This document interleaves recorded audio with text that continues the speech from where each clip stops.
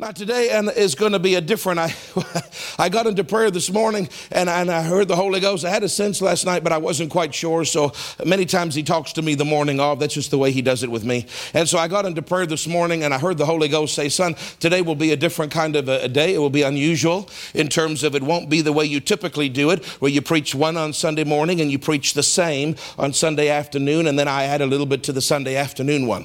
He said, it's not going to be that way today. He said, you're going to preach two totally different messages. I said, okay, sir, if that's what you want me to do. And he said, now the message for this morning, he said, there's one particular person that will be in attendance, and that's why I'm having you preach that entire service is for that one person. He said, there's one person that this is so important that they hear this today. And I know that I'm not going to say, I know who it is because he told me who it was. And I know where you're sitting, but I'm not going to make eye contact with you. He said, but there's one person that is incredibly important for them to hear this today. And it is a rescue for them. He said, I'm having you do it in the entire service for that one person because I love them so much and they need it. So God understands. Praise God what we're going through. And Pastor Nancy's told me so many times she comes to our church and the entire message is for one person. And we'll get in the green room and she'll say, who's that person, third row, 4 people in, she's wearing a blue dress. What's her name? So I go, I don't know what her name is, so I don't know who you're talking about. So they ask us, I find that lady in the blue dress, and they come back and say, oh, it was Marjorie Ann. It wasn't Marjorie Ann, but let me just say Marjorie Ann. And I go, oh yeah, that's a precious lady. You know, she was the first one in our church, one of the first 6 people. And she goes, well, the entire service was just for her. I hope she paid attention. That wasn't Marjorie Ann, so don't everybody call Marjorie Ann and say, were you paying attention? But that's happened over and over and over and over again, where pastor has preached an entire message for one individual where God highlighted like a spotlight over their head, and that was a rescue. And she's like, I hope they were listening, because now. So I said, well, Lord, you're going to have the whole service just for one person? That seems a little bit unbalanced. Like, what about the rest of those people? And he answered me. I didn't think he would because that's a stupid question. He normally doesn't answer my stupid questions. I'm used to that by now. But he did. He answered me and he said, anybody that's hungry, son, will receive an impartation from this morning. He said, but I'm having you preach it for one person specifically because it's a rescue to them and they need it for what's coming in their life. So I said, okay, Lord. Now he said, now because today is different, he said, this morning is a rescue message. He said, this afternoon, he said, you're not going to preach the same sermon. He said, you're going to preach something different. And he told me exactly what scripture, he told me exactly. And I actually read verses in the Bible that I probably read 100 times, but I've never noticed them before. Have you ever read scripture? You notice it, but you know you've read that chapter 100 times, but you never noticed it? Because the Holy Ghost is causing revelation to come to you. So I noticed verses that I've never noticed before, even though I've read them many times. And he gave me a sermon just out of 2 verses. He gave me a whole sermon. And I said, I want you to share that in the afternoon. And he said, now the afternoon's message, I'm speaking to your whole church. So he said, tell the people in the morning at some point today or tomorrow, whenever, to make sure they listen to the afternoon service, because the afternoon service is God speaking to the entire Promise of Life church. He's trying to get something over to us. Last Sunday, when he talked about this increase, he's talking to the whole church. Wednesday before that, July 1st, when Dr. Dufresne preached, he was preaching to the whole church. Yeah. Most of these messages are for everybody. That's why I keep telling you, we can't repeat the messages. Make sure you watch live stream. If you can't watch it live, watch the archive. Make sure you take the time. If you have any fear of God in this season where God is speaking so much and he's trying to get stuff over to us, make sure you watch even if you can't come, because God is saying things and most of it is for the whole church. Now, this morning's message is just for the people that are present right now. I'm not saying people watching won't get something. If they're hungry, they will. But it's for one person sitting here today, and God does not always do it that way. This is unusual. It's for anybody that's hungry, but it's for one person here this morning. And this is not for the whole church, although it is, everything is for the whole church. But this is not prophetic in nature for the whole church. Do you understand? This afternoon's message is for the whole church. So I'm encouraging you, even though you're here today, please watch the afternoon message, because God is speaking to our congregation through me, through this particular verse of scripture that he's given me for the afternoon service. So will you please watch it? Everybody, just placate me, even if you're not planning on doing it, and just say, yes, Pastor. Just say amen. One more time. Glory to God. I see the angels. They're all saying it now. Praise God. Just watch it this afternoon, because it's important you keep pace with what the Holy Ghost is saying to the whole congregation. Yes, but today, this morning, and for that precious person, pay attention. You don't know if it's you or not, so you better pay attention. I know who it is, but you all better pay attention. And if you're hungry, you'll get something from God. Put up that screen, because this is what I heard in my spirit. This is what I heard in my spirit. The spirit of faith Now, you know, Brother Wayne, we see pictures of Jesus. He's about 93 pounds. He looks like he's got scurvy and leprosy. He's so white. He's holding a little lamb that probably only weighs 6 pounds, but it looks like it's too heavy for him to hold. He's got a big old fat tear rolling down his cheek. He looks like he's got jaundice. His hair is half fallen out. And that's our mighty Jesus that the artist depicted. And that ain't what Jesus looks like at all. David Hogan saw Jesus live and in person in a vision. And in this vision, he was warring against these demon spirits. And he said the horde was as far as the eye could see. And he said they would come at me in waves. Now in this vision, what he was having, of course, he's not in real life fighting, but he's seeing this in a vision. It represents what's happening in the realm of the spirit, because we live in this world, but there's a very real other world. And he said he had this glorious sword. He said there were jewels in the handle of the sword. And he said, I knew it was the word of God, the revelation in my mouth for my ministry and for Mexico and for the world. And he said they would come at me like waves, and I would slash them. And he said they would fall back. And you can't kill demons, but just to help us explain it, looked like they were being killed, but of course they're eternal beings, you can't kill them. But it was symbolic. It was a symbolic vision that he was having, and he saw them coming, and he would go at them with that sword, and they would fall back by the hundreds. And he said, but after hours and hours, he knew it had been hours, he was getting tired. Remember that? He shared that with us. He was getting so exhausted because the weariness of war was on him. And he said, my hand was covered in this goo-like substance, because when he'd cut them, their version of blood or whatever it was would get. And he said it was sticky, and I was exhausted, and I had it all over me, and I was tired. And he said, I saw another little light sword over there fighting, and another little light sword over there fighting, and another little light sword. But he said it was a horde of darkness. And he said there was just a few lights that were fighting. These are people that are standing for the gospel in a dark place like Mexico. And he said, and then I saw, and then he said, I saw him. He said, I saw him on a horse. He said, I saw Jesus on a horse, a white horse. And Jesus had the sword. He said his was far more glorious than mine, but it looked similar to mine. But he said his was far more ornate. And he said it was a little bit larger than mine. And as Jesus was coming, he was slashing as he was riding that horse. And he said he was coming right at me. And he said, I was so tired. And I said, Jesus, I need your help, sir. I'm overwhelmed. And Jesus came, and he said, now this is a vision that he's having of Jesus. And he said, and Jesus, he said he was the most magnificent specimen of a human being, a man that I've ever seen. He said he was the most muscular man. He said, forget about Mr. Universe. He said he was the most muscular, perfectly dimensioned warrior that he had ever seen. Now, Jesus is also a shepherd, and he's also a priest, and I guess he can take different forms. But he said in this vision, he said, in other words, we have such an image of the weak Jesus. He said he was the perfect man. He was on a perfect horse. He said his armor glistened in the sun, in this expanse of darkness. And he said the sword, the jewels, he said it was the most glorious sight. And he said, I'm huffing and I'm puffing and I'm so tired. And I said, Jesus, I'm doing the best I can. And he said he smiled at me. He didn't say anything. He smiled at me. And he came and he touched the edge of his sword to the edge of my sword. And he said this white glowing substance, it looked like honey, but it was white and glowing. And he said, it came down my sword, it came up my hand, it came over my body. And he said, my entire being was covered in this glorious, shining honey, for lack of a better way to say it. And he said, and strength came back in me. And he said, all the sludge of war and all that stuff that was on me, it just disappeared. And Jesus smiled at him, and he just smiled. He said, that smile gave me such strength. And he said, keep going, son. You're going to win. And he said, I have to go and help your brothers. And he saw him gallop over to that other light sword and strengthen him, and then gallop over to that other light sword. And he said, strength came back in me for the battle.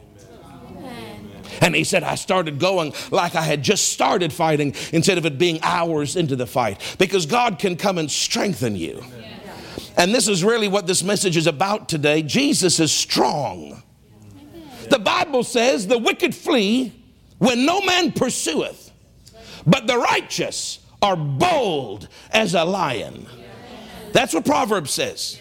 Jesus is called the Lion of the tribe of Judah. He's not called the Siamese cat of the Lion of the tribe of Judah. He's not called the dolphin of the tribe of Judah. That's not what he's called.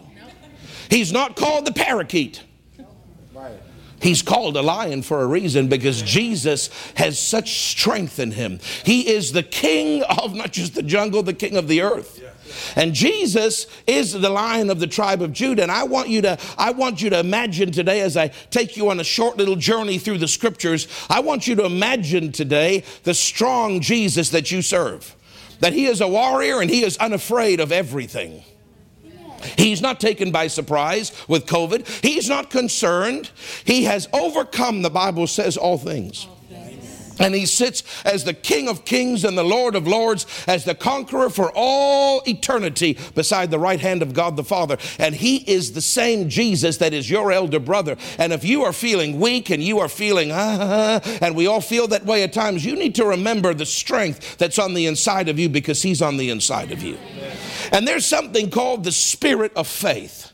And I want to talk to you just for a few minutes today about this thing called the spirit of faith. There is faith, right? And faith is, what is faith? A simple definition is, faith is believing in your heart and saying with your mouth. If you believe that Jesus raised from the dead and you say that he is your Lord, that means you're saved. Everything that we get is by faith. But there's something called the spirit of faith, which is a little bit different. So turn with me to 2 Corinthians 4:13, because I just want you to see that it's actually a phrase that is in the New Testament. It's not just something that some preacher made up. 2 Corinthians 4:13. And faith is this, we understand, I teach a lot on faith here, but faith is this believing and speaking, believing and speaking, believing and speaking. But the spirit of faith is believing and speaking with an attitude. The spirit of faith is believing and speaking when everything looks impossible. The spirit of faith is when you don't just believe and speak, but you believe and speak with aggression. Amen. The spirit of faith is when you stand against an army and you say, come. The spirit of faith is Job, where he said, at destruction and famine, laugh. You see, now you could just say at destruction and famine, say, I have a supply. But see, the spirit of faith has an attitude to it. Now this is a rescue for somebody, and if you're hungry and you open your heart, you'll receive something, and if you're not, you won't. But it's up to you. You're going to determine what you get today from this message, because this message is not for the whole church. This message is just for the people in this room. And of course, anybody out there can receive if they're hungry, but God has one person in mind for this message, and that's why I'm preaching it. Now, I already believe this and have this in my heart, but somebody here needs to really get this in a deeper dimension in your heart. The spirit of faith is not just to say faith words. The spirit of faith says faith words and growls. The spirit of faith says faith words and like Dad Summerall. That's the spirit of faith. You see, it's an attitude. It is.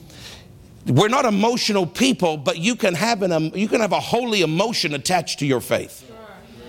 And a lot of people, they need to add a little bit of spunk to their faith. You need to add a little bit of electric voltage to your faith. You need to not just say the words, which is faith, believe and say, but you need to say it and just have such a reverence for God and such a excitement about the battle. Have an anticipation about the victory. Amen. Be glad that something came against you, that you have an opportunity to knock it down. There's an attitude that comes with the spirit of faith.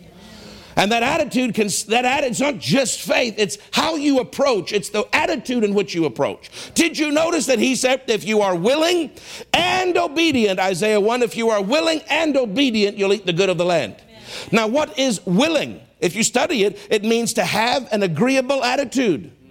He didn't just say obey and do what I said. He said how you obey and do what I said matters.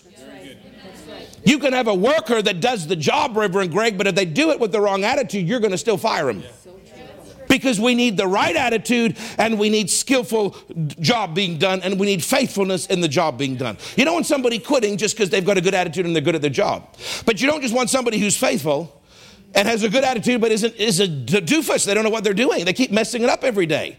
And you don't want somebody with a good attitude who's good at their job, but is going to quit the next day. And you don't want somebody that's not going to quit, that has the skill to do the job, but they're doing it murmuring and grumbling. You know, that other job would pay me better. You're going to fire that person very quickly, because they might be faithful and they might be doing a great job and obeying you, but their attitude stinks. So God is not just interested in you having faith. He's interested in how you have faith. Do you understand? The attitude of faith matters. God says, I don't just want you to obey, I want you to be willing in your obedience. Have the right attitude as you obey, and you'll eat good. See, attitude is not just the end result, Jenny, it's the journey. Do you understand? The end result is obedience. The willingness or the attitude is the journey as you get to the end result. We don't just want the job done, we want it done in an appropriate fashion as we're going. Amen. The obedience is the destination, but the willingness or the attitude is the journey. It's the attitude with which I'm obeying. I'm going to get to the end of the obedience and fulfill what God said, but how I go matters. I'm going to have faith, but the attitude with which I have faith matters to God. And that's called the spirit of faith. 2 Corinthians 4:13, and it says, we having the same spirit of faith, according as it is written, I believed, and therefore I have spoken. We also believe, and therefore we speak. Glory to God. We having the same spirit of faith. And the context is of Jesus. Jesus had a spirit of faith. Now, he didn't tell me to turn to these verses, so I won't for sake of time, because there's 3 verses that he told me to turn to in the Old Testament. But let me just say from the New Testament, you know what the spirit of faith is, Reverend Taylor? He's sitting there and he's just read from Isaiah the prophet. And all the eyes are watching him. Remember that? Yes. They're watching him. And they're not watching him in a reverential way. They're watching him like, what are you saying here? And then he says, and you know, he could have backed down to cause no conflict. But Jesus, that spirit of faith, does this. Today this is fulfilled in your ears. And he sits down in Elijah's chair, which was punishable by death. I mean, there's no, what do you call it? Political correctness. There's none of that in Jesus. He called them vipers. And he looked to the king and he says, you're a fox. He called Herod a fox. That was an insult, not a positive thing. He doesn't mean you're a foxy lady. He means you're sly and you're a liar and you're a cheat and you're a thief and you're a deceiver. You're nothing but a fox. You call a woman a fox, she goes, oh, glory. But you call him a fox like Jesus did, it's an insult. Do you understand? Jenny, you're a fox, but I mean it in a good way. Hallelujah. Let me not get distracted from the message today, because it's very easy to get distracted with my wife. Praise God. But I'm telling you that when Jesus sat down, when he said, today it's fulfilled, he didn't have to say that. He could have just gone nice. That's true. But he said, today it's fulfilled. And then that was a big slap. Yeah, it was. And then on top of that, to add another cherry on top, he went slap, slap. He said, today it's fulfilled. He sat down. That's the spirit of faith. That is. Spirit of faith didn't just get the job done. The spirit of faith did it with an attitude. Yes. God's attitude. And then Jesus is there and they said, don't heal the sick. Don't you dare. Don't you dare. And the Bible says again, they were all watching him. Remember? Now he has a chance to back down. And what does Jesus do? He looks at the man and he says, stretch forth thine hand. And they took counsel, the Bible says, to murder him. And in that time when he sat down, they did try to murder him. I've been right there. Lorraine, you've never been there because you didn't go to Israel with me. But I've been right there. Taylor, I don't think I took you there when we were there because I was tempted I might put you down. But anyway, I've been right there. Jessica, you've been there. We've been right to Mount Precipice. That's what it's called.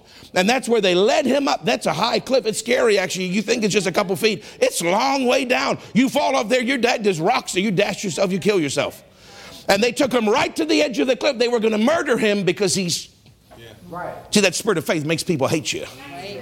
They were going to kill him. And what did Jesus do? They get him right to the edge of that precipice cliff, but it's not his time. They can't kill him. Angels are assigned him. The Bible says he just walked. I don't know if angels stopped them or if God blinded them like he did with Elisha. I don't know what God did, but all it is, the Bible says he just walked through their midst. And I think he did it with attitude, but I can't prove it. See, that spirit of faith makes people hate you. Jesus, they said, don't you dare, don't you dare, don't you dare. And he just looks at them and he just looks at the hardness and the unbelief of their heart. And he says, stretch forth thine. I mean, he just provoked them. He did. Glorious. It wasn't just that he was accomplishing the will of God. He did it in the face of opposition, and he did it strong and bold. Yeah. And some of us, in the face of opposition, you've got to learn to have a little bit more of a spunk attitude about you. You gotta learn to have a little bit of a little bit of a chutzpah, like the Jews say. Do you know what I'm saying? You need to have a bit of a So Christians are so used to just going instead of going You see, when you face cancer, you better say because if you go you're dead. When my wife got that thing in her breast, she went When she got those things in her hips, she went When you got financial problems, you better have a grunt in your faith. Ever tapped a tin can that's empty? It sounds empty. It's got a high pitch. A little whine. Whining's always high pitched. It's never low. Whining's up. But you ever tapped your can, Reverend Greg, that's full of beans or full of whatever that is? There's a thump to it because when it's full, it sounds deep. Do you understand? When you're full of God and the devil thumps on you, let a come out of you, not a When the devil thumps on you, whether in your mind or in your money or in your health or in this, when he thumps on you, and he will. When he tries to gain access and he thumps on you, the sound that comes out of you tells you if you've got the spirit of faith. Because when the little, like that little critter, that little neighbor's cat that the coyote ate in front of Greg and I. We couldn't see him, but he was on the other side of the fence, and we heard that growl, like deep guttural thing, and then we heard this thing, and then go, and it did 3 times. He bit him 3 times, and then the whining stopped because he snapped his neck. But did you notice that the growl came out of the aggressor? The growl didn't come out of the cat. What came out of the cat was a whine. What came out of the cat was I'm a victim. What came out of the cat was I'm under attack. What came out of the cat was I have no hope. What came out of the cat was I'm dying. And the whine was but what came out of the aggressor was And in the realm of the spirit, you're supposed to be the coyote, not the cat. That's what I should call the sermon. Be the coyote, not the cat. Might offend our neighbors, so we better not do that. Praise God. You are not the cat, you are the coyote. When there is an attack against you, don't say, I'm under an attack. Don't say, don't whine. Don't have that high-pitched nonsense. Because you're full of God, have a low, you're thumping on me, devil, but you don't realize the can's full, buddy. You listening to me? You're thumping on me. But I want you to know something. You thumped on the last 100 Christians and they were empty and you got them. You found a can that's full. I know who I am in Christ. I know about the blood of Jesus. I know about the name. I don't just have faith. I've got the spirit of faith. Bring it. And that's the attitude. That's aggression to you. You said you got to have that. It's not just for the preacher. You've got to have that when the doctor talks to you. You've got to have that when the mortgage company calls you. You've got to have that when you see the terrorism on the screen, when you see this, when all men's hearts fail for fear. You've got to have something inside you that goes, That's right. That's good. Praise God. Oh, if I could lay hands on you and put it in you, I would, but it don't work that way. You've got to meditate and you've got to get it yourself. So he said, son, go quickly through 3 scriptures and show them what that spirit of faith sounds like and looks like. There's many, but he gave me 3, so I'm going to give them to you. How's that sound? Take that to the bank. Praise God. Have a look at Daniel chapter 3 first. Daniel, oh, thank God it's only 11:33. Thought it was 11:53. His heart was beating fast. Praise God. Hallelujah. My Jesus is strong. The life of the Christian is nothing but victory. Whatsoever is born of God means begotten of God. That means born of the Spirit. Jesus said in John 3, when you're born again, you're born of the Spirit. A second time, that's why it's called born again. Your spirit was alive unto God as a child, then sin blocked you, but when you get born a second time, the blood of Jesus takes care of that sin. The Holy Ghost makes you a new creation, alive unto God again, and you become born again in covenant again. Now, whatsoever is born of God, born of the Spirit, born again, overcomes. And this is the victory that overcomes even our faith. So what the general thing is, if you're a believer, there's a potential to overcome. But the specifics, just because there's a potential doesn't mean you'll do it. He just said a general statement. If you're born of the Spirit, if you're born again, you have a right to overcome. But now he tells us how you're going to overcome. This is the victory. This is the particulars of how you're going to overcome and have victory. Your faith. If you understand faith, you'll have victory. If you don't understand faith, you won't have victory. Praise God. I know I'm a bit stronger than some other pastors, but you signed up to be here. In fact, God signed you up, so you might as well just not fight it. And when you come to Africa with me, which some of you don't know, but you're already coming. You don't even know you're coming. I've already booked your plane ticket.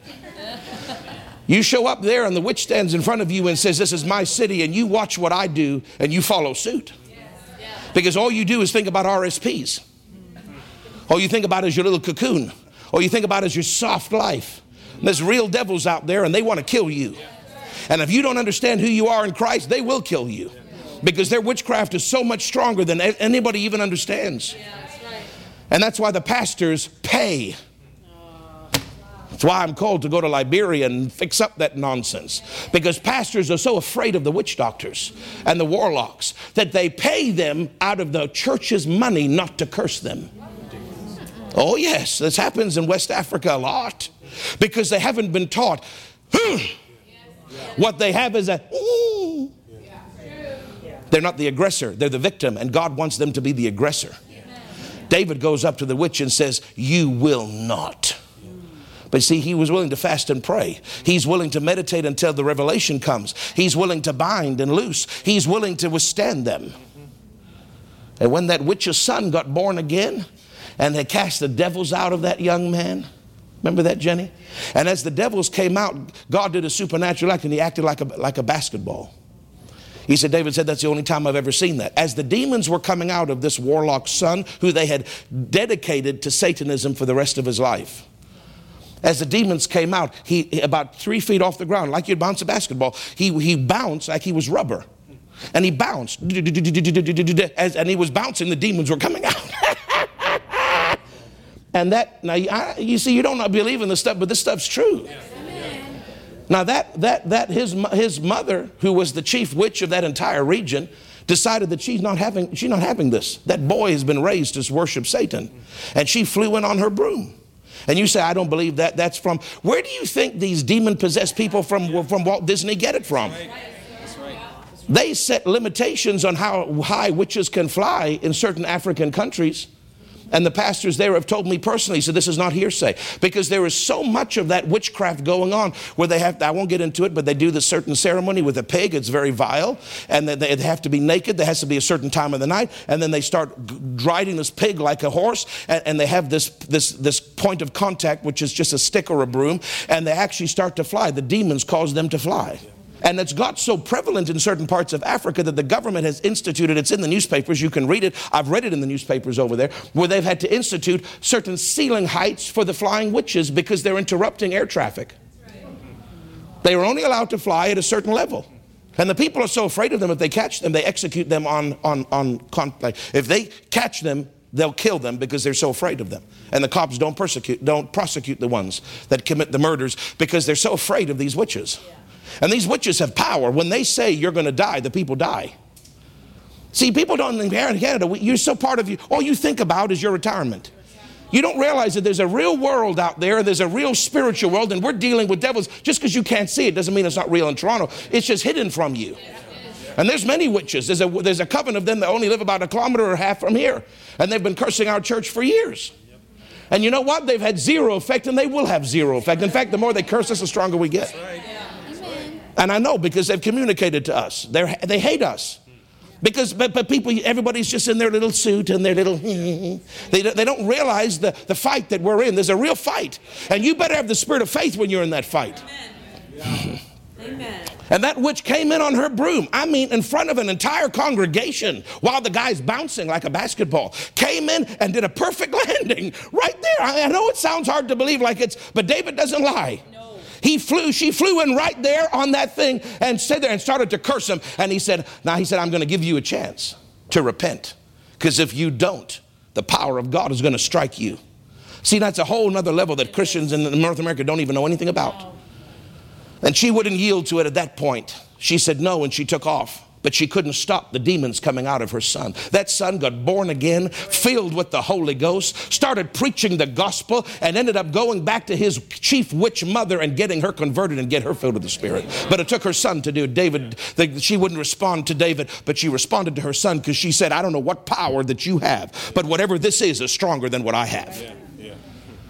See, but that's the spirit of faith. When a witch flies in, Brother Taylor, you better not have the depends on and run away. When the witch flies in, you better stand there and go, huh. Because in Canada, you don't know nothing about that, but most of the world knows a whole lot about that. Greg used to live in Malaysia, and everybody there knows the average person there knows 10 times more about the demonic than 90% of Christian pastors in Canada. Because they deal with demons on a daily basis in their daily lives, and here pastors don't even believe they exist. So just don't get on my case because I'm hot and we need the spirit of faith. You go into the lion's den, you better have the spirit of faith. Amen. And so this young man here, what did I tell you to go to? Daniel, what, Jenny?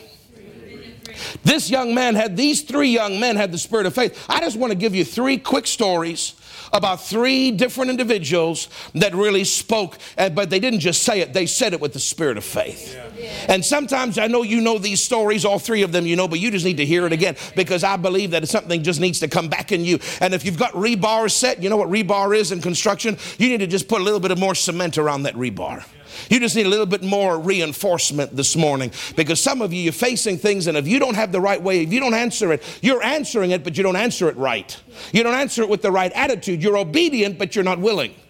Do you understand what I mean by that? You're doing faith, but you're doing faith with an empty can.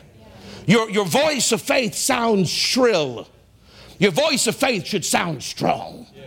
And there's a difference between the two. Now, Daniel chapter 3, you know now, I don't have to read you the whole story, but you know now, verse 10, whew, glory to God. O thou king, thou hast made a decree that every man, when they hear the sound of the cornet, the flute, the harp, the sackbut. Brother, I looked it up, and a sackbut is a stringed instrument like a lyre. Okay? L-Y-E-R, not L-I-A-R, okay? And the psaltery, which is also another form of a lyre. And the dulcimer, that's bagpipes. Did you know they didn't come from Scotland? They came from Nebuchadnezzar. The bagpipe. They had bagpipes. And all kinds of music shall fall down and worship the golden image, and whoso falleth not down and worship, that he should be cast in the midst of the burning fiery furnace. Well, O king, there are certain Jews who thou hast set over the affairs of the provinces of Babylon, namely Shadrach, Meshach, and Abednego. Those were their Babylon names, not their Jewish names. These men, O king, have not regarded. I like it, Reverend Taylor. They have not regarded thee. You know what the word regarded means? It's a very unusual Hebrew word, and it means to not flavor food. When you make something and you don't care about it at all, you don't even make it flavorful. It's just like we just make it for the slaves. They eat not to enjoy it, they just eat because they have to survive. And you make unflavorful nonsense garbage food. That's what that word means. They have not regarded you. They have not flavored their food for you. Meaning they look at you, O king, like they look at the slave meal. That's exactly what the Hebrews talking about. They look at the slave meal and they go, it's for the slave. And they're looking at you and they're going, your command to worship? It's more than just disobedience. It's disobedience with an attitude. Do you see that? They had disobedience to a demon king, but even their disobedience had an attitude. I love it. God is into attitude. O king, they have not regarded thee. They serve not thy gods, nor worship the golden image which thou hast set up. Then Nebuchadnezzar in his rage and fury commanded to bring Shadrach, Meshach, and Abednego. And they brought these 3 men before the king. And Nebuchadnezzar spake unto them and said, Is it true, O Shadrach, Meshach, and Abednego, that you do not serve my gods, nor worship the golden image which I have set up? I want you to picture if you were in their shoes. Death is awaiting you, and a very awful death at that, being burned alive. It's probably the worst kind of death that has ever existed. Probably the most painful. Now, if you be ready at the time you hear the sound of the cornet, the flute, the harp, the sackbut, the psaltery, the dulcimer, and all kinds of music, you fall down and worship the image which I have made well. If you do it, I'll forgive you. But if you worship not, you will be cast the same hour into the midst of the burning fiery furnace. Now, this is the statement, Jenny. My God. I hear this statement many times from the devil himself, and this is a demon-possessed king, so the devil's authoring his words. He hates God. Who is that God that can deliver you out of my hands? What an arrogance. What a pride. What a devil to stand there before the children of the Most High God and say, who is that God that can deliver you? You're nothing, you're nobody, and I'm going to kill you and enjoy it. I mean, this is hatred at its core and arrogance. But they already had attitude in their disobedience, because the word regarded meant they went, whatever. And now watch. And Shadrach, Meshach, and Abednego answered. Now this is the key. If you don't learn to answer, you're dead. Yeah. Answered, but answer with attitude. Answer with faith attitude. Answer with the spirit of faith. Don't just answer. Well, my God. See, I'm answering. When that sickness comes, this is an answer, and it's a scriptural answer. Well, the Lord says that he took my infirmities and he bore my sicknesses. Lord, and I answer you, and I say, you're not going to have me. You're just not going to have me, Mr. Devil. That's an answer. It is. And it's technically a faith answer. But the devil can smell blood. Yes, he can. Do you see the difference? Yeah. You can also answer like this. I say to you, and you better listen. Take those nasty fingers out of your ears, Mr. Devil, and you better listen with your cancerous ear tubes. You listening to me, you fatso, you ugly, nasty thing? You listening to me? Good. Well, listen good. I know what my God's word says, and I believe it. God's word says that no sickness, no evil shall befall me. My God has told me I will not be afraid of the arrow that flies by day. My God told me nothing shall by any means hurt me in Luke 10:19. And I want you to know that he took my infirmities and he bore my sickness. That's an answer. But the two answers are totally different. They're both technically faith, because you both quoted the word. But one had a whimper and one had a roar. And the spirit of faith has a roar to it. And these young men had a roar to their answer. If you learn to roar a little bit more, you'll get more from God. The power of God will work in you better. It will work in you faster. And they say, oh, Shadrach, Meshach, and Abednego answered and said to the king, oh, Nebuchadnezzar, we are not careful to answer you in this matter. That word answer, we are not careful. That word careful means we are eager and ready to give you an answer. There is no thought to be given to what the answer to that question is. What is it? What are they saying? We're not considering. We're not, let's figure it out. Let's make a list now. Let's have a board meeting. Pros, cons. If we answer, we burn. If we say no, we burn. And if we say yes, we live. Let us consider this. Let us fast and pray. Now they add a religious element to it. That's being careful with an answer. That's not being ready with an answer. He said, we are not careful. We are eager and ready to give you our answer. I mean, that alone has attitude to it. You don't even have to think about it. You better not think about it when he says you got cancer. You better not have to think about it. Are you listening to me? When he says you're going to lose out, you better not have to think about it. If you have to go and think about it, it means the word's not in you. You better not have to think about it. When he says that thing that you've been believing for healing for 19 years, it ain't never going to come to pass. You better not have to think about it. You better have to say, I am not careful to answer you, devil, in this matter. You got that attitude about you. You already know what you know, and nothing he says is going to talk you out of it. And now he says this now, if it be so, not if it be so like all the religious Christians read this. Right. Not if it be that God can deliver us, he will. That's not what it says. If it be so, comma. It actually says if it be. So is not even in there. If it be, comma. What if what be? What you just said. I'm going to kill you.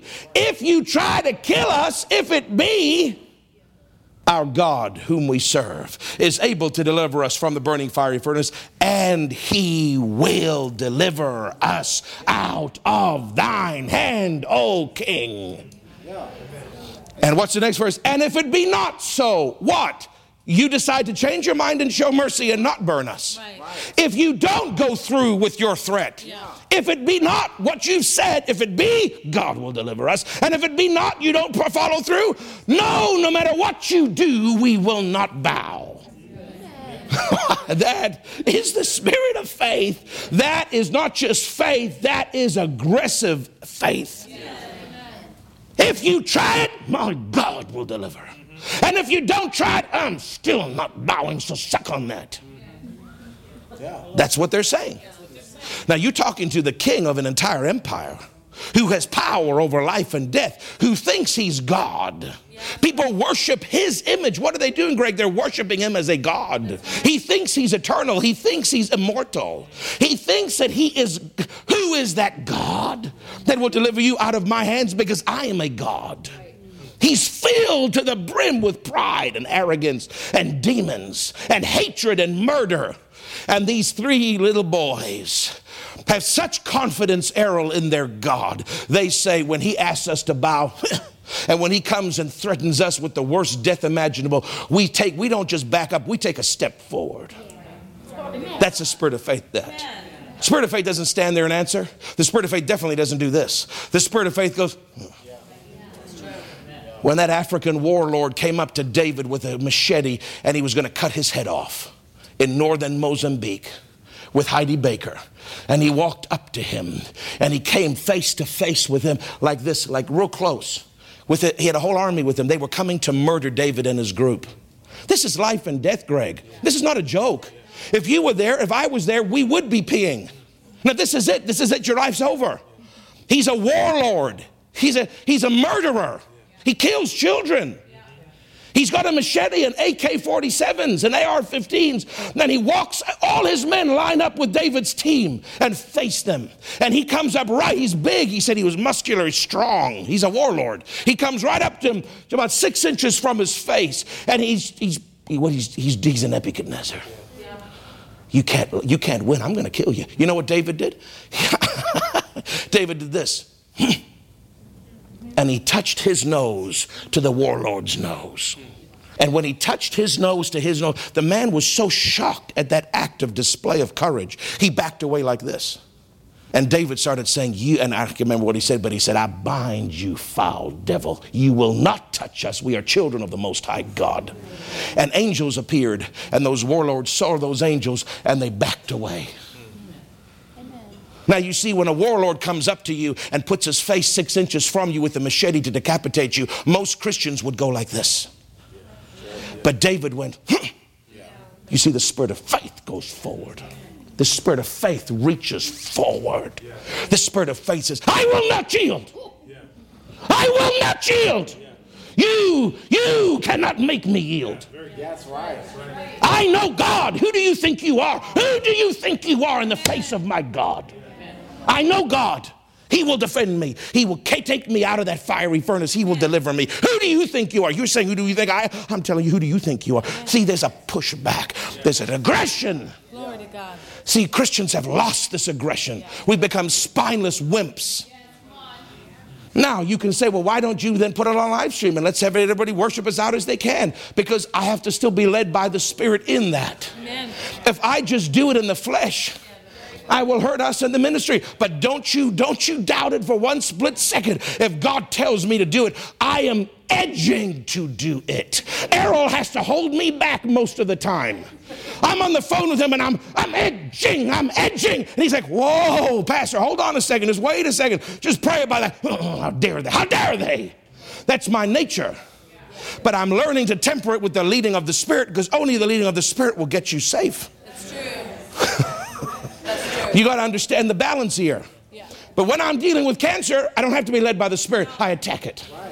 Yeah. Human beings, human will, government rules, a little bit of a different category. Yeah. Yeah. When I'm dealing with financial pressure, I take it. Don't you dare. Don't you dare. Yeah. See, it steps forward. Oh, my God. I love the spirit of faith. It's such victory. Yeah. It's such overcoming power, Taylor. Oh, so many Christians don't understand. They go to dead churches that teach them to put up with things. Yes. No, we're teaching you step forward. Amen. You've got a lion inside of you. Right. The wicked flee when nobody even chases them, but the righteous are bold. Amen. I will not yield. Praise. I won't yield to cancer. I won't yield to poverty. I won't yield to fear. I won't yield to mental instability. I won't yield to nightmares. I won't yield to tooth pain. I won't yield. I don't care how big or how small. I won't yield. I know Jesus. He didn't die and hang on that cross and bear my sickness for me to yield. He bore it for me to step forward. Amen. You don't even need somebody to lay hands on you for healing. If you've got the spirit of faith, you'll kill that disease. You'll kill that cancer in your body. Amen. You're always looking for somebody else to have the spirit of faith for you. Why don't you have it? Amen. You have it. We wouldn't need healing lines except for sinners. But we need it because everybody's a wimp. Everybody backs down. I'm so afraid. Oh, anyway, I got to quit, Lord. I'm only on the first verse. Who will deliver us? He will deliver us. And if you don't back down, we're not serving you. He was full of fury. You know, he heats it up. You know the story. He throws them in. The people at the gate die because the heat's so bad. Verse 22. Now have a look now. Verse 24. Then Nebuchadnezzar the king was astonished. There's some folk that need to be astonished at the church. It didn't say then the king Nebuchadnezzar was bored.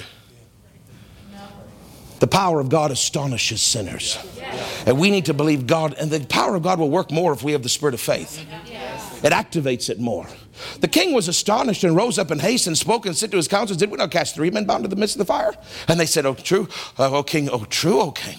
And he answered, I see 4 men loose, walking in the midst of the fire. This is not a fairy tale. This actually happened. And they have no hurt. And the form of the 4th is like unto the Son of God. He had never, listen, Jesus had not come. He is not a student of the Torah. He does not know Moses' writings, Isaiah's writings, Ezekiel's writings, and the prophecy of the Messiah to come. He does not know there is a Son of God. He thinks he's the God. I don't know what it was that I don't know, Jesus did something. He looked, his aspect, his form was such that even an ungodly sinner that has no knowledge that there even is a Son of God would look at him and say, my God, it's the Son of God. What would he have seen? I want to know what he saw. I want to know what Jesus looked like in that fire. He must have been shining, Greg. There is such power in Jesus.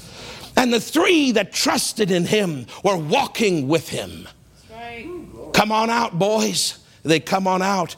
And he says he has a total revival in his heart. He says, this is the only God. And then he makes a law that if you don't worship that God, I'm going to kill you. I mean, this guy just wants to kill everything that he sees. He's a murderer. If he can't kill the people that serve God, and he's impressed by God, he'll kill everybody who doesn't serve God. But he just wants blood. Well, that's okay. That's not the point of the sermon. The point of the sermon is that they said no. And some of you, listen, young people, Quinn and Cole, you better listen to me.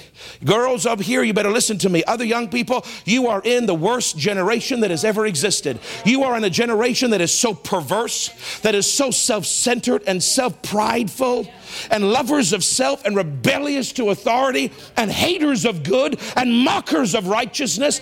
You must stand, young ladies. When they face you and they mock you, you must stand and go, God's power will back you up. I'm telling you it will. If you'll believe, God's power will back up our young people. Because they are in a perverse system. And they must learn to have a backbone and not cower because of peer pressure. Yeah, you're going to be alone sometimes, but it's better to be alone with Jesus. They were also alone, but they were with Jesus. There was nobody in the fire with them, but Jesus was there. And you might face things and you might be alone, but Jesus is with you. But I don't have any friends. Who cares? Jesus is more valuable than friends. And if you use your faith, he'll bring you friends. And they may not be like Quinn used his faith. I mean, there's a lot of filth in that school that he goes to. I'm serious. People come every day high on weed, red eyes, violent to the teachers. The cops are there all the time because the students threaten to kill the teachers. Because our government are a bunch of idiots passing laws for young people to take drugs and say it's okay. What kind of nonsense is this? Our forefathers would burn them at the stake. They're stupid people. Demon possessed in their minds to say it's okay for a teenager to smoke pot until he's high. What kind of craziness is this? And they come high and threaten the life of the teachers, and they wonder, well, I don't know why. Yeah, because you let them get high, you stupid. Our young people are facing things that we've never faced. And I said, Father, in the midst of darkness, bring my son a good friend. Because there may not be Christians there, but there can still be people with good hearts and upright hearts, and they're not trying to lead you into wrong. They're probably not even wanting to go in the wrong, but everywhere they look, people are trying to lead them, and they just want to stick to somebody. You may not be born again, but at least we got some moral base.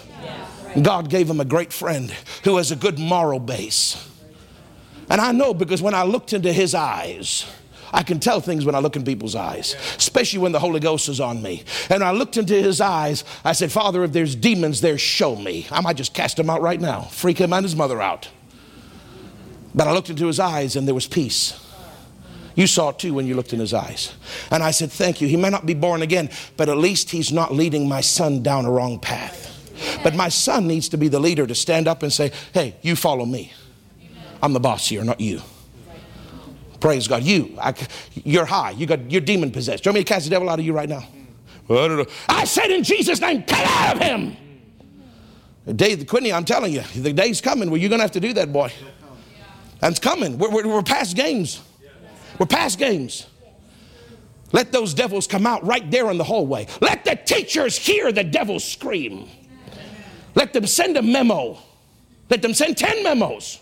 We don't know what's going on, but there's weird things, supernatural poltergeist happening. Yes, because you're stupid and you let them get drugs, and the drugs open the door to demons, and now the children of light have to cast out darkness. Now, they won't say a word to Quinn because the children have rights. They would put me in prison. They would. But they won't say a word to him. Young people have no idea how much power they have in this corrupted system.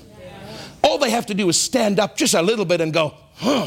And the stupid system actually works to our benefit in some way. They just crumble. Oh, well, if you say so, 14-year-old.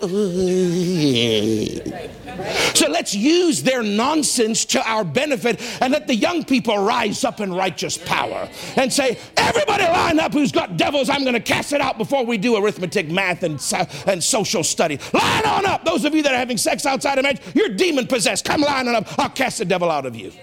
Oh, well, I mean, children have rights. Quinn, I'm not telling you to do that, but you better get ready, buddy. Because you're going to have to cast something out of somebody real soon, I'm telling you. Oh, glory. Who is that God? I'll tell you who that God is. Step forward. That's called the spirit of faith.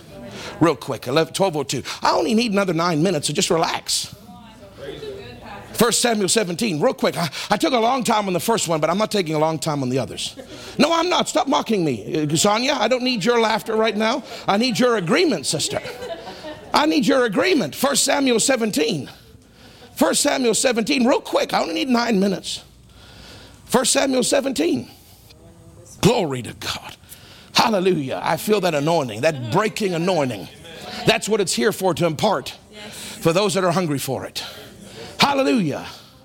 And the Philistine came on, verse 40, and he took a staff in his hand and chose him 5 smooth stones, because Goliath had 4 ugly brothers, and he's going to come out and kill all of them if he tries to defend their brother's honor.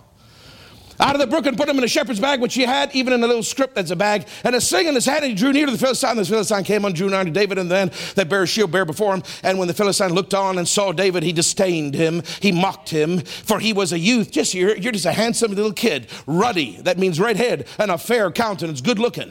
And the Philistine said unto David, am I a dog that you come to me with staves? And the Philistine cursed David by his gods. You understand what he's doing? He's doing witchcraft.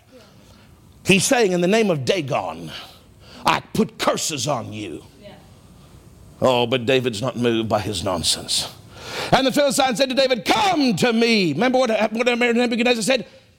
Who is that God? Yeah. Same thing. Come to me and I'll give you your flesh to the fowls of the air and the beasts of the field. And then David said, oh my God. Now you're not just going to see faith, you're going to see the spirit of faith, because the spirit of faith is on this young man. He's not just saying I trust God, he's saying it with flair. Yes. And David said to the Philistine, you come to me with a shield and a spear and with a sword, but I come in the name of the Lord of the armies of angels. Did you know that he brought the angelic host into his discussion? And sometimes when the spirit of faith is on you, you better talk about the angels, because they are at your disposal. You come to me with natural weapons, I come to you with angels. If I were you, I'd run, big boy. Oh, run away. Because he's got that provoking attitude. He's not afraid. Oh, my God. The God of the armies of Israel who you have defied. Now watch this. And this day the Lord will deliver you into my hand, and I will smite thee, and I will take thine head from thee, and I will give your carcass. I will give the carcass of the host. Yes. He didn't just say your carcass. All Goliath said is, I'll feed you to the animals. David said, I'll feed your whole army. See, that's the spirit of faith. The spirit of faith goes against an army, not against a person. Oh, Reverend Greg, I'm telling you, there's so much in this. And I will give the carcass of the host of the Philistines this day unto the fowls of the air, unto the wild beasts of the earth. All the earth may know that there is a God. And all this assembly shall know that the Lord saves not by natural means, sword and spear. For the battle belongs to God, and he will give you into our hands. And he's doing all that while the guy's seated. And he's same height as him. And then the Philistine arose to full stature. Oh my God, 9.5 feet tall. And what did he do? Did he go, hee? He came and drew nigh to meet David, and David hasted and ran toward the army. When he sees the size and the magnificence and the magnitude of the giant, what does he do? And he runs. That's the spirit of faith. The spirit of faith talks to armies, not people. The spirit of faith runs to enemies, doesn't cower, doesn't walk, runs. Do you see the difference between just faith and the spirit of faith? It's power. It's raw power. Hallelujah. Glory to God. Last one, real quick, is Numbers chapter 14. The Bible is so full of these stories because God wants us to remember them when trouble shows up on our front door. David had less of a covenant than you, Beverly. He had lesser promises. David didn't even have God in him. We have God in us and on us. David didn't have all the Bible that we have to read. We have it. David hadn't heard of a guy named David. He was it. We have heard of a guy named David, and we're still wimps. We live in a new covenant where God is in us, and we're still backing down. David did it with God on the outside. How much more should we do it with God on the inside? We should be unafraid. I'm telling you, we should be unafraid. But you see, you got to have the spirit of faith if you're going to be unafraid. Numbers chapter 14, and I'll close with this. And they all murmured. I won't go on and on and on. But they're making a wine. Okay, I better read it. And all the congregation lifted up their voice and cried, verse 1, and the people wept that night. See, whining and crying. And the children of Israel murmured against Moses and against Aaron and against the whole congregation, and said unto them, would God we had died in the land of Egypt, or would God we had died in the wilderness?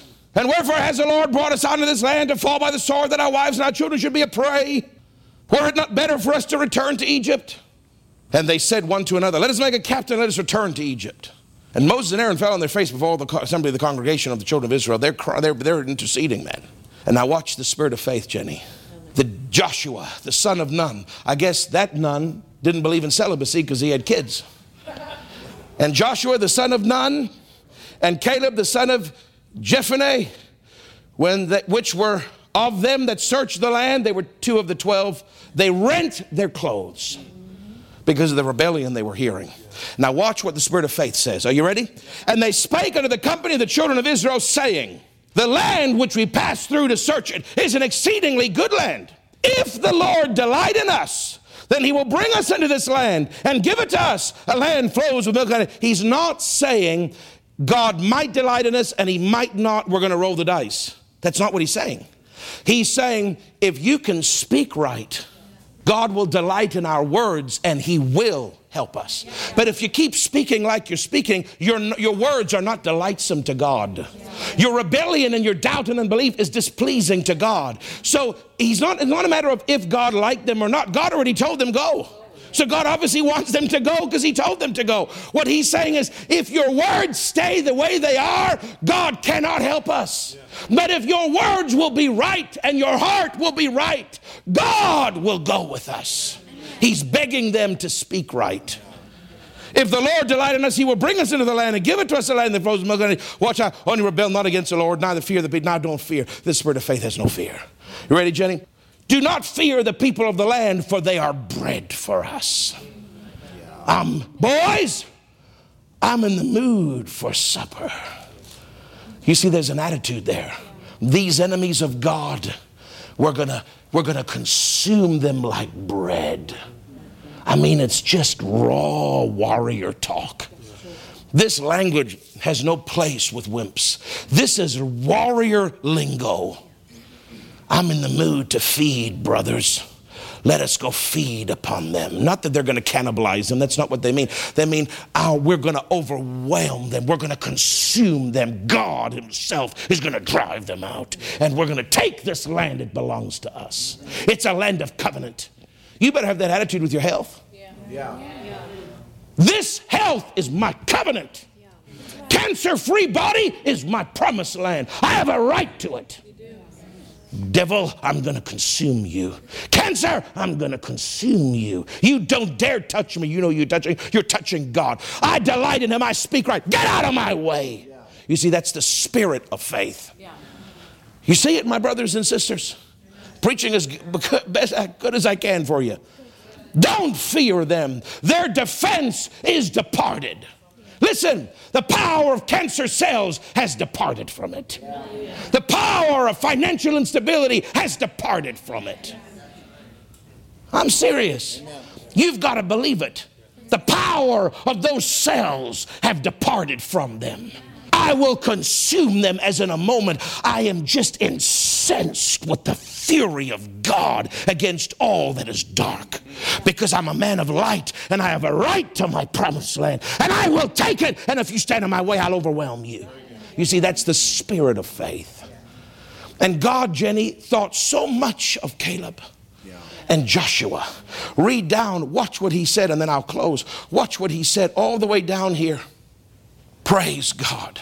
Verse 24. But, he said, these guys that provoked me, the people, and the other 10 spies, they're all going to die. But my servant Caleb, you ready? Because he hath another spirit. Yeah. Another translation says he has a different spirit about him. Yeah. Whew. And has followed me fully. Him will I bring into the land whereunto he went, and his seed will possess it. What is God saying? You see this boy here, Moses? You see this guy called Caleb? You see how he talked? You see his fury and his incensed rage at fear. Do you see how he said, it's my land, I'm going to take it. Their bread, I will consume them. Their defenses depart. You see that, Moses? That's called a different spirit. That's what I wish all my people had. He has a different spirit. He doesn't have a weak spirit. He has a strong spirit. I'm pleased with that spirit. And while all of them are going to die, he's going to live. And now we see 80 years old. They finish their wilderness tour. They come into the promised land, and he's not even rushing to get his mountain. He says, Joshua, he's much older. If you study the Bible, he's much older than Joshua. Joshua was many years younger than Caleb. So Caleb is the patriarch of the entire nation. Nobody is his age. People look to him and go, that's Caleb. My God, look at him. Look at him. Look at him. He's not hobbling with a cane. His eyes are bright. His chest is big. He's strong in God. Look at him. He's what we want to be like. They looked at him and marveled, because the spirit of faith makes people marvel. And at 80 years old, he's not even in a rush. He's like, don't worry, Josh. I'll help you. You need my faith. You need my strength. I'll help you. I'll get rid of all these cities for you. When we're done, we'll talk. Thanks, Cale. So Cale and Josh go, and they lay waste. And then 5 years later, 5 years, he's 85. He's barrel-chested. His eyes are chiseled. His hair is flowing. I can just picture him, Jenny. He's the picture of ancient strength. And he looks and he says, I've served you. I hold God to his word. Give me my inheritance. Well, I would, Caleb, but we got to regroup the army. The Anakims, the giants, they're 10 foot tall. They live in that mountain. Give me the mountain. I mean, you don't want to mess with Caleb. He'll just knock your head off. Give it to me. But you're 80, you're 85. I said, give it to me. But it's an uphill battle. That's militarily unstrategic. I said, give it to me. You just turn me loose. He's like a racehorse. Just turn him loose. And an 85-year-old man with a sword and his people run up a hill into a defense city of giants. And an 85-year-old man decapitates them and says, I take it, it's mine. What did Ed Hagin teach us to say? I lay hold and I take it by faith. It's mine. When you are sick, lay hold of healing and take the mountain. Take the healing. Take the prosperity. Take the victory. Take the protection. You got to reach out. You got to lay hold like Caleb, and you got to say, ugh. That's right. See that strength? See that moving forward? At 85, if anybody had an excuse. Yeah, amen. You know, now we're so pathetic in our society, it's called Freedom 55. I think Greg's almost there. Praise God. Hallelujah. Sorry. We're so weak. You're 55. You're ailing. We need to give you freedom. He's 85. And he says, give me the mountain. When I'm in the elevator going up, there's Quinn, Cole, and Caleb. Luke has still a twinkle in his daddy's eye. And the old Jewish ladies are in the thing, because my guy's a Jew, my doctor. Oh, it's a beautiful boy. So you got here. I said, what's his name? I said, his name's Quinn. I said, what's his name? His name's Cole. That's who they did that. They went, I'm like, that's insulting, but old Jewish ladies don't care what you think. I've learned that. What's his name? Little Caleb was 2 years old. What's his name? I said, his name's Caleb. You should see their eyes light up. I'm talking old. I mean, they're like 90. I'm like old. And they said, oh, it's a Caleb. Oh, he taketh the mountain. And they started touching him. He taketh the mountain. He taketh the mountain. It's a Caleb. He taketh the mountain. Even in the elevator going up to the Jewish doctor, they still, 4,000 years later, reverence the name of Caleb because he had a different spirit. Sorry, Quinny. I'm sorry they didn't touch you, but you have that same spirit even though your name's not Caleb. But there's something about those old Jews and the name Caleb. Oh, my God. He taketh the mountain. Look at him. He's just a 2-year-old. But they reverence that name even today. My God, let hell shudder at your name, Greg. Let hell shudder at our names when they try to tell us that we can't have healing. When they try to tell us we can't have our children serving God. When they try to tell us we can't have what God's promised us. What our covenant promised land is. When they try to tell us, we say, their defense is departed. They are bread. Give me the mountain. Yeah. I'm going to take you and I'm going to take your whole host and I'm going to feed you to the animals. Oh, King Nebuchadnezzar, who do you think you are? We are not careful to answer you. We will not, and God will deliver. You see that spirit? This is what your Jesus is all about. Jesus, they're looking at him and he goes, today it's fulfilled. Don't you dare him. Don't you dare. Stretch out your hand. That's right. I mean, Jesus is just into confronting darkness all the time. And we have a society filled with it. I don't know why I keep sensing in my spirit, but ladies, all of the young people, you 3 ladies, listen to me. I'm saying this now by the Spirit. This is not my emotions. This is not my mind. I'm telling you this by the Spirit. Even as Philip had those daughters that the Bible said were 4 daughters of purity and righteousness. I'm saying by the Spirit, you are like unto them. There is a purity and a righteousness that emanates from you. Guard it, Morrison girls.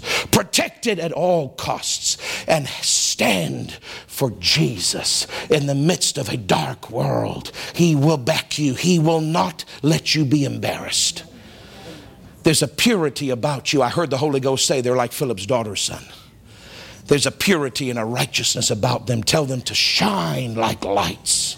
Shine in darkness like lights. You might lose friends for shining, but Jesus will be pleased with you. So don't consider the loss, consider the gain. Morrison girls, I say it again, don't consider the loss, consider the gain. I heard him say that, Greg. They're like Philip's daughters, pure, righteous woman, undefiled by the world system. I'm not saying they're perfect. I don't know. Everyone knows, you know your kids. They probably got their idiosyncrasies like mine do. You probably beat them like I do. I don't beat them. Electroshock is much more effective. Anyway, no, I don't do that either. But we have to discipline them. We take away their currency, their electronics, and all that nonsense. Praise God. But I heard the Holy Ghost say, they tell them to shine like lights in a dark world. I'm not saying you're perfect, but I heard him say that they're like Philip's daughters. So God overlooks whatever the idiosyncrasy is, and he calls them pure, righteous women that shine like lights. So I honor you in front of the congregation. I honor you, Morrison girls, because you have obviously had to develop that over time for God to call you that. And hold on to that, and don't let anything defile you. It's not worth it. It's not worth it. Let Jesus shine through you. Praise God. Hallelujah. Praise you, Jesus. Praise God. Hallelujah. I said, Lord, I don't want to say that. Reverend Greg's going to think he's Philip now. I said, I don't want to do that. I mean, he already thinks he's an apostle of the Lamb. But if I say that, he's going to think he's Philip. Well, maybe you are Philip, brother. I don't know. Maybe you're an evangelist that's getting ready to transport it. Praise God, translated. Hallelujah. Praise God. Heavenly Father, I bless this congregation. Lord, I intended, I'm so far from perfect, but Father, I believe your anointing was here. I thank you for your anointing that made up the gaps, your anointing that made up the holes, the lack in me, the imperfections of my delivery. The anointing made it up. And I thank you, Father, for an impartation into every heart. Lord, you said this is not for the whole church, it's for this gathering today. So the people in this room, Father, I know they got something. If their heart was open, they got something. And that one person, the entire reason was for one person this morning. And I believe by faith that person got it, because it's going to be a rescue to save their life in the future. So Father, we're going to have not just have faith, we're going to have the spirit of faith. The Lion of the tribe of Judah roars. We're not having whimpers, we're having roars. We're not stepping back, we're stepping forward. We're being aggressive in our faith because we've been given rights and privileges, and Jesus didn't hang on that cross for us to back down. He hung on that cross for us to surge forward and take what's rightfully ours. In the mighty name of Jesus, I give you praise and I give you thanks.